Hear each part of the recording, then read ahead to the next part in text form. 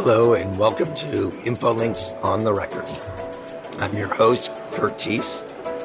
And I'm Olivia Winkler. And we're coming to you with a hoarse voice live from day 2 of the ARMA International Conference in Nashville, Tennessee. Joining us today is Louis Eisen, author and consultant. And we're here to talk a little bit about his book that has recently been released, How to Write Rules That People Want to Follow, a guide to writing respectful policies and directives. Welcome, Louis. Thank you. So first, tell us a little bit about your background. Started as a lawyer, practiced for a few years and left it because I didn't like it. Went into technology consulting for law firms, and this was back in the, end of the 80s when very few lawyers were using technology at the time. Was a business technology consultant for 20 years and then went to work for the Government of Canada and information management in a variety of areas, web content management, records, there's a number of, for some reason, all of which escape me. Policy, clearly, policy. And are you Canadian? I am Canadian. Yeah, I'm from Ottawa. From Ottawa. Okay, perfect. Good. And so how'd you come to write the book? So, after being in information management in the government for about 15 years, what I saw was that a lot of the people were struggling with the policy side. They were writing these policies that were 20 pages long, 40 pages. They were very hard to understand. Nobody read them. They complained all the time that they didn't get any compliance. But I'm a lawyer, and there are ways to write rules. This is not rocket science. This is not a new invention. So all we have to do is apply the same principles we use writing legislation and regulation to our policies, and it makes it a very easy process. And what I found was that the big trouble for policy writers is they would draft a policy and it gets sent to people for consultation in committee, and somebody would go, I don't like that word. I don't like the way you said that. Or, I think we should do this. And the conversation always devolved to how to write the policy as opposed to what is it we're trying to achieve? What is this policy about? So by teaching people, look, here, very simple how to write policies. Here are the rules you need to follow. You do this, this, this, this. And now when you have your discussions with the people about the policies you've written, you can concentrate on the meat of it and not spend the time wordsmithing and not spend the time arguing over form and whatnot. And what are some examples of some of the common policies that companies would have? So this would be anything in finance, HR, IM, of course, IT, security, facilities, any area that regulates operational policies, sometimes customer policies. Sometimes they just call them terms and conditions, they call them directives, they call them however they call them. But they're rules that they want other people to follow. And so, if we go way back, you went to law school. Mm-hmm. So what were you doing at the time? What did you study undergraduate that led to law school? How did you get on this path? This path? Well, law school was one of those you're not sure what to do with things, Sure. So go to law school. I practiced law for a couple of years. It wasn't for me. And so I moved into the area of law office automation that was just burgeoning at the time, just coming out. And I found that the running the management of the office management as a whole, and the information management, because law files are all about information, that came very naturally to me. So that's where I stayed. And as I did consulting for law firms and law-related organizations like courts and other libraries and things that were related to the law field. And then I taught a lot of lawyers how to use computers. At the time, I was running the computer education program for what was called then the Law Society of Upper Canada, which is like our provincial bar association. Okay. And when they started to train judges in the federal government how to use computers, they brought me on. It was an easy transition, and at that point I became a public servant and started working in the federal government and dealing with the kinds of stuff the government does. So how did the concept of respectful policies, what in your experience led you to? So when I looked at most of the policies that people were complaining. And I would arrive somewhere and I'd hear, well, we have a compliance problem. Nobody's following our policies. And I would look at the policy and say it was very long and wordy, full of lots of bold and italic and underline and words in all caps and very absolute phrases like always and never and no exceptions. They're very, very harsh wording. And I think, well, maybe this is not what you're saying, but it's how you're saying it. That's the problem. I found that most of these policies sounded like angry parents scolding naughty children. They were threats.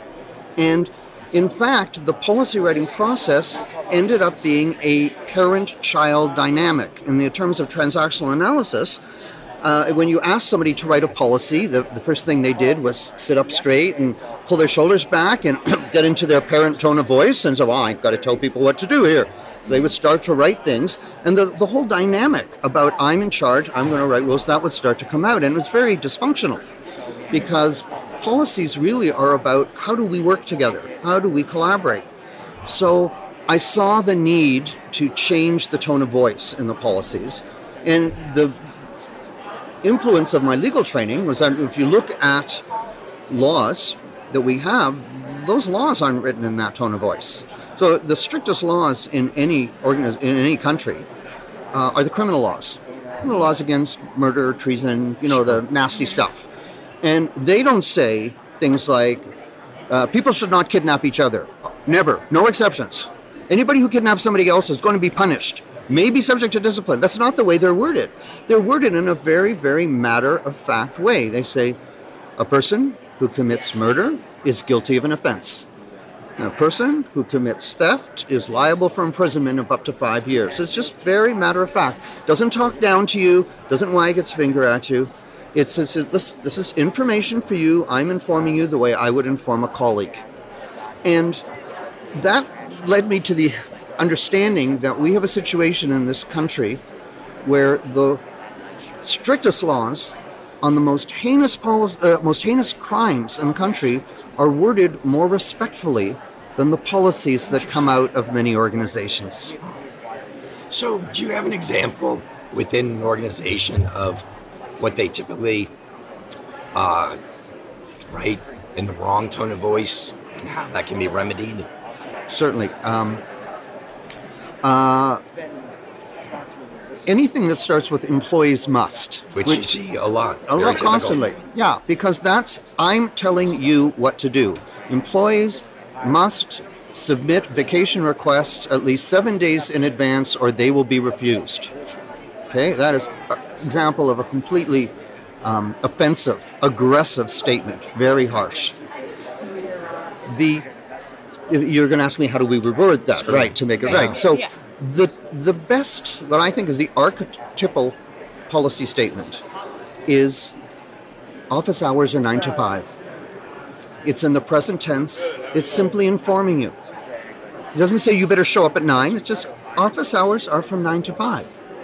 And you will govern yourself accordingly, is the understanding. Yeah. So vacation requests will be approved or will be considered if submitted 7 days in advance. I see.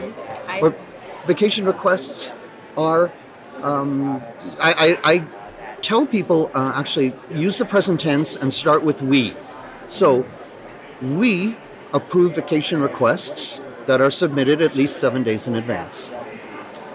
That's our policy. Yeah. And it's a difference. Yeah, what a difference. And we're talking to them in the same way that use the tone of voice. If you had a brand new colleague in the office and you were explaining to them, okay, here's how we do things here. You do this, and then we do this, and we do this. That's the tone of voice the policy should be in.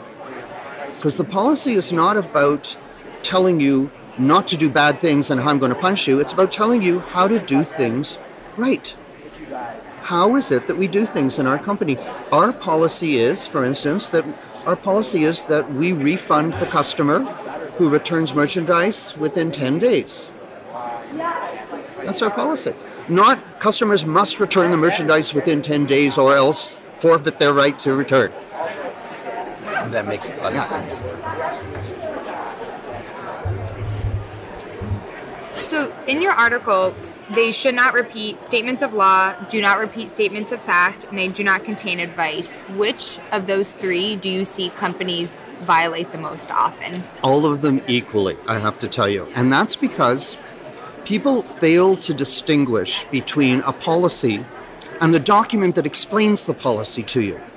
Let me give you a really easy example. You've probably filled out an income tax form in your life. Did you read the Income Tax Act first? I don't think so. That's the policy. What you read was a little booklet that says how to fill out your tax. That's the book that simplifies the policy for you, that's in plain language, that explains what you need to do. That's the office manual, if you like. The policy is supposed to be a technical document limited to the decisions the organization has made. It's not a handbook on how to be a good employee. It's not it's not an explanation. Oh, you don't understand what a repository is? Well, this policy will explain it to you. That's not the role of the policy. Okay. So it's the people are failing to distinguish the two. So policies contain all kinds of stuff which is not policy. That is, it's not a decision of the organization. And if I can give you a very common example I see in the information management world, I'll often see a policy that says something like, all our information assets are subject to the Freedom of Information Act. Well, they are anyways, whether you say that or not. The fact that you say that in your policy doesn't make it any more so. Okay. So you haven't made any decision. Why are you saying that? And they say, well, we'd like to remind people about it. That's fair enough, but the place to remind them is not in the policy. It's in the office manual. Okay. Purpose of the office manual is to help people get their work done. That's where you can explain to them anything that might be new, any concepts. You want to define things to help them understand. That's where you do all that, in the office manual. The policy is approved at a very high level by some committee or some people whose time is very limited. You want this policy to go through as quickly as possible, use as little of their time as possible. So the less there is in that they can object to, the faster it's going to be passed through. So there should be nothing in the policy that isn't a decision that they actually make, the people that approve the policy. Oh, okay. So why do you think these companies fall into these three common errors? So a couple of reasons. First of all, where do people learn to make rules? Or where did you learn to make your rule? Where did you first learn rules? My parents, yeah. And teachers, all of us. And what we heard was, sit up straight, you better finish your vegetables before I give you dessert, and don't let me catch you doing that again. And what we took away from that was that rules should sound bossy. When I make rules, they should sound like I'm bossing something around. Now, just so you know that I don't blame everything in my life on my parents. What they were trying to get across was the way you approach children. So how adults in charge speak to children when they need to direct them, not how adults in charge talk to other adults. And that's a very different skill. So it would have been very nice if your parents had said, you finish your vegetables before I give you dessert, but if you have company for dinner, you better not tell them in that tone of voice, right? They didn't approach that. So that's the first rule, that our exposure, most of us go into rule-making mode as parents. The second reason is an historical vestige of the old command and control hierarchy. Came from a time when there were few men in charge, and there were men at the time, and they were giving instructions to women, giving instructions to people who they thought were of lower class, who were required to obey and not question. So this wasn't about collaboration. This was really about me telling you what to do. And it's a vestige of an old command and control structure that we don't have room for in 2019. Right. And I think it's interesting that you bring up that some these policies basically assume you won't comply. And it's funny because, at an office, everybody there is an adult. Like, you run your own life, you pay your own taxes, you come into work every day. And it's funny that, there's kind of an understanding, hey, we're all adults, we all know how to follow rules. So these policies shouldn't assume that I won't be, just a functioning adult. Like you said, That's office hours are 9 to 5. Worded. You're right. They assume that you won't comply. There's this tone that I've had enough of people not listening to me about this rule. when you have employees must or this will happen. And if I can give you that example again, employees must submit their vacation request 7 days in advance or it may be refused. Now, what's been going on at that organization that they said that they felt compelled to say that? They've had trouble with that, and they're frustrated, and they felt they had to throw out an ultimatum. And we can tell all that from the wording of the policy. Right. And I don't think that's what they wanted to convey. Right. No, I think they were probably just trying to fix a frustration, or, they're trying to help maybe alleviate the pressure on HR or senior execs to approve. Right. But I think something that, like, with these rules, they become inflexible, and you get those kind of weird situation where there's like a zero tolerance policy, but it was a really weird situation. Like maybe I didn't come in, my car broke down, I didn't come in till 10. But if the policy is like, you must be in by 9, like there's no flexibility to be understanding of life occurring outside of the work. Like people don't materialize at 9 and disappear at 5. That's right. I think the other point, and you're raising it here, is that the policy is a target. The policy is not a bar. After, when people cross the line, they get zapped with electricity and punished. If you think of speed limits on the road, those are targets. And we know that there are people who break the speed limits. And if I were to tell you, well, we've invented a car, as soon as you go above the speed limit, your car will explode. Like nobody will go for that. Right. But yet people expect that kind of compliance to their policies in the organization, instead of allowing for those human factors that you just raised. And the point of the policy is not to draw the line in the sand, to tell people when you're going to spear them with your sword, but to give them the target of the organization. Right. Right? And if you need to draw a line in the sand, and that may be enough, then the policy should be where we draw the line in the sand. So it might be that employees who arrive late at work 3 days in a row are spoken to by their supervisor. That's our policy. Right. Because then you have the opportunity for the conversation to be either, hey, you need to come in on time, or there's something going on in your life. That's right. Can we make some adjustments? That's Because right. the policy is flexible. You come in later, you stay later, but where everybody's happy, That's everybody's right. getting their work done. In your experience, what are the benefits when you rewrite the policies? So the first benefit is that people are much more willing to buy in, okay? Because when you say something as simple as office hours are 9 to 5, people will understand that, it's clear, and if they have an issue, they can speak to you about it. When your policy has a you must and there are no exceptions and we can refuse this, you're asking them not just to buy into the rule, but to buy into the potential threat and to buy into your pissy attitude. So it's a lot of people won't buy into that. They're much more likely to buy into it if it's respectful. The second benefit is that if we can get away from all the emotional language, we now can focus on the real issue, which is 9 to 5 the right time period for us to pick? Now, that's what really we should be discussing. Office hours are from 9 to 5. Not, I don't like that word, I don't, right. And if, in fact, we have issues about the 9 to 5, now we can actually talk concretely about the issues. The next benefit is that they actually say they pass through approval much faster. Okay? Because, as I say, the less emotion you have in there, the more just clear facts.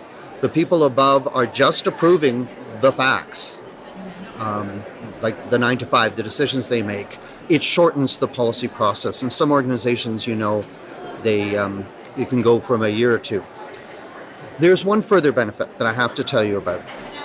A woman named Karen contacted me, and she said when she applies for a job, she asks to see the company's policies because she wants to see how they talk to people. And if she doesn't think she likes the tone of voice, she leaves.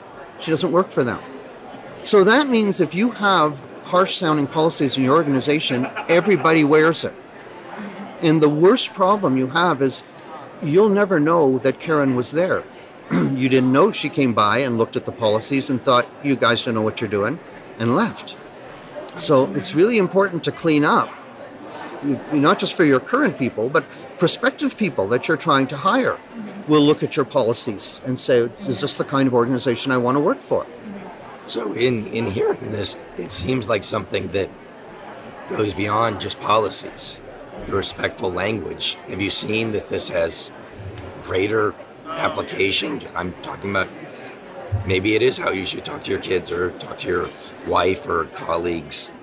That's interesting, because some people have come up to me when I gave you that example about the vegetables before and say, parents shouldn't talk to their kids that way either. Now, full disclosure, I'm not a parent. I don't have kids, so I can't enter that discussion. But I do know that the parental tone of voice is something that we learn from our parents and teachers. And when we are granted or delegated the authority to start writing rules, yes, it's not just the writing, it's the way we talk to people, it's the way we set expectations for them, the way we think we're in charge and manage and write goals. That's right, it pervades all of it.